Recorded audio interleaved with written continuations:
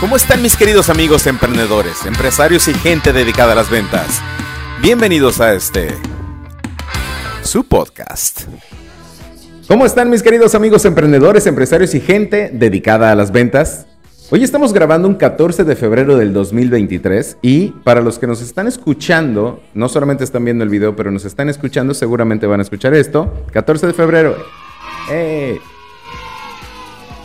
Hoy vamos a hablar de un tema que recientemente, y no tan reciente, porque ya desde hace un tiempo, ya desde hace algunos años, esta información ahí está, y basta con que entren a su buscador favorito, pueden entrar a Google y poner en el buscador cuáles son los resultados o cómo mejoran mis resultados cuando los hábitos que implemento en mi vida son hábitos positivos.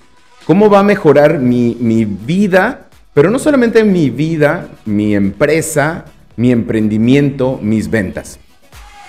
Y la pregunta es, ¿qué relación tiene? ¿Ustedes creen que existe una relación directa entre dormir bien, entre comer bien, entre hacer ejercicio? Y yo voy a agregar una más. Dejar de victimizarse con los resultados que va a tener mi negocio. Y la respuesta, insisto, es sí.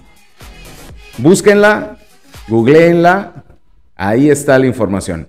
Pero vamos un poco más, porque esto ya lo sabíamos. Y eso sí, recientemente tuve la oportunidad de leer un libro que les recomiendo muchísimo, que quizá ya les he recomendado en otra ocasión, de Ryan Holiday.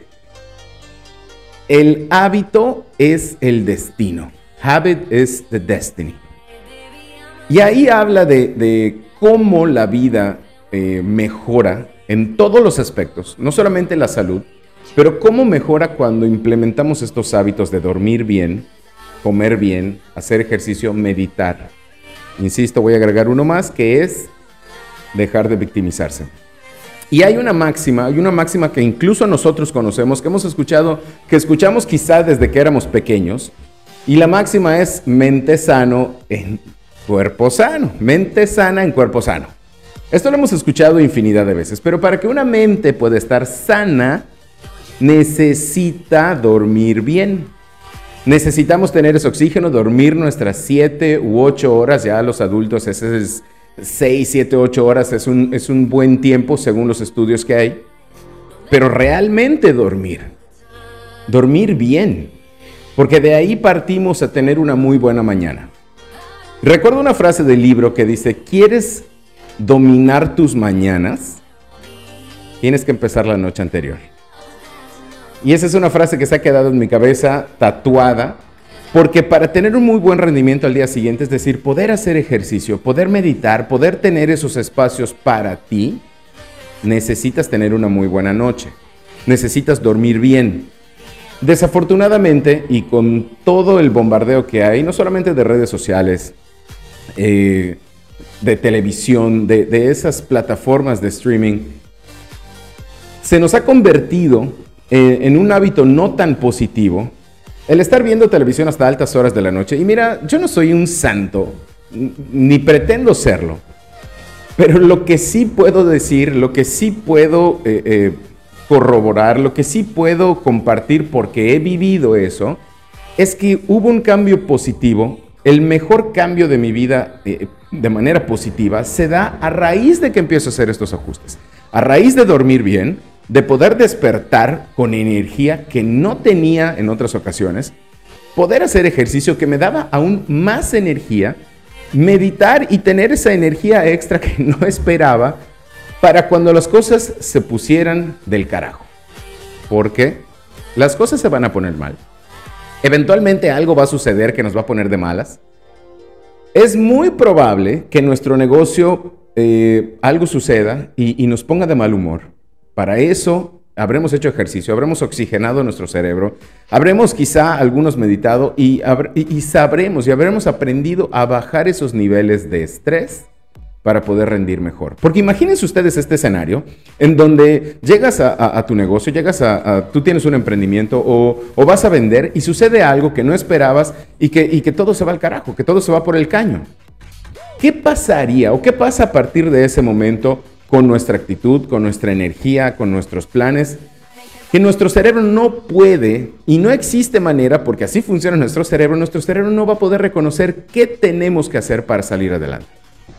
Y entonces, lejos de poder solucionar las cosas que necesitamos solucionar, por ejemplo, si necesitamos cerrar esa venta para que con esos ingresos podamos hacer una reinversión en nuestro negocio, algo muy hipotético, o porque necesitamos cerrar esa venta porque simple y sencillamente necesitamos el cash flow para poder pagar la nómina, para poder pagar nuestros sueldos, no lo sé. Necesitas esas ventas para que tu negocio continúe. Pero esa venta no se da porque tu energía no estuvo muy bien, no estuvo alta o no estabas funcionando. Y te enojas. Y entonces se empieza a crear esa bolita de nieve, insisto, lejos de salir de manera rápida o lo más rápido posible de ese atolladero, vas a seguir yéndote hacia el fondo. Por eso agregué un punto más que fue dejar de victimizarte. Porque cuando eso sucede, la energía se va más para abajo, no piensas claro y te empiezas a victimizar diciendo, antes me iba bien y ahora no me está yendo tan bien, es cuestión del gobierno, esos políticos o fulano de tal que seguramente me robó al cliente, y empezamos a victimizarnos y a decir que no tenemos dinero, que no tenemos amigos, que no tenemos prospectos. Detente, los prospectos ahí están, pero no vas a poder salir, no vas a saber cómo salir a buscarlos si aquí arriba tienes un enjambre de abejas y se están peleando todas entre sí porque la noche anterior no dormiste bien, no hiciste ejercicio al día siguiente, no meditaste, no comiste bien y te seguiste victimizando. Así que amigos, ahí está. Neta, háganlo, inténtenlo si no lo han hecho, inténtenlo, no lo intenten, háganlo y vean cómo les va. Y ojo, aquí, red, warning, lo que sí hay que hacer es tener paciencia y darle tiempo a esto, porque este cambio es un cambio que lleva mucho tiempo y hay que ser pacientes. Hay que hacerlo todos los días hasta que se convierta en un hábito y entonces empezaremos a ver los resultados que queremos. Me despido de ustedes, mis queridos amigos, recordándoles lo que siempre les digo, que este mundo se mueve por las ventas. Y nosotros, tú y yo, somos las ventas, por eso este mundo y el digital son nuestros. Los quiero un chingo. Les mando un beso. Chao.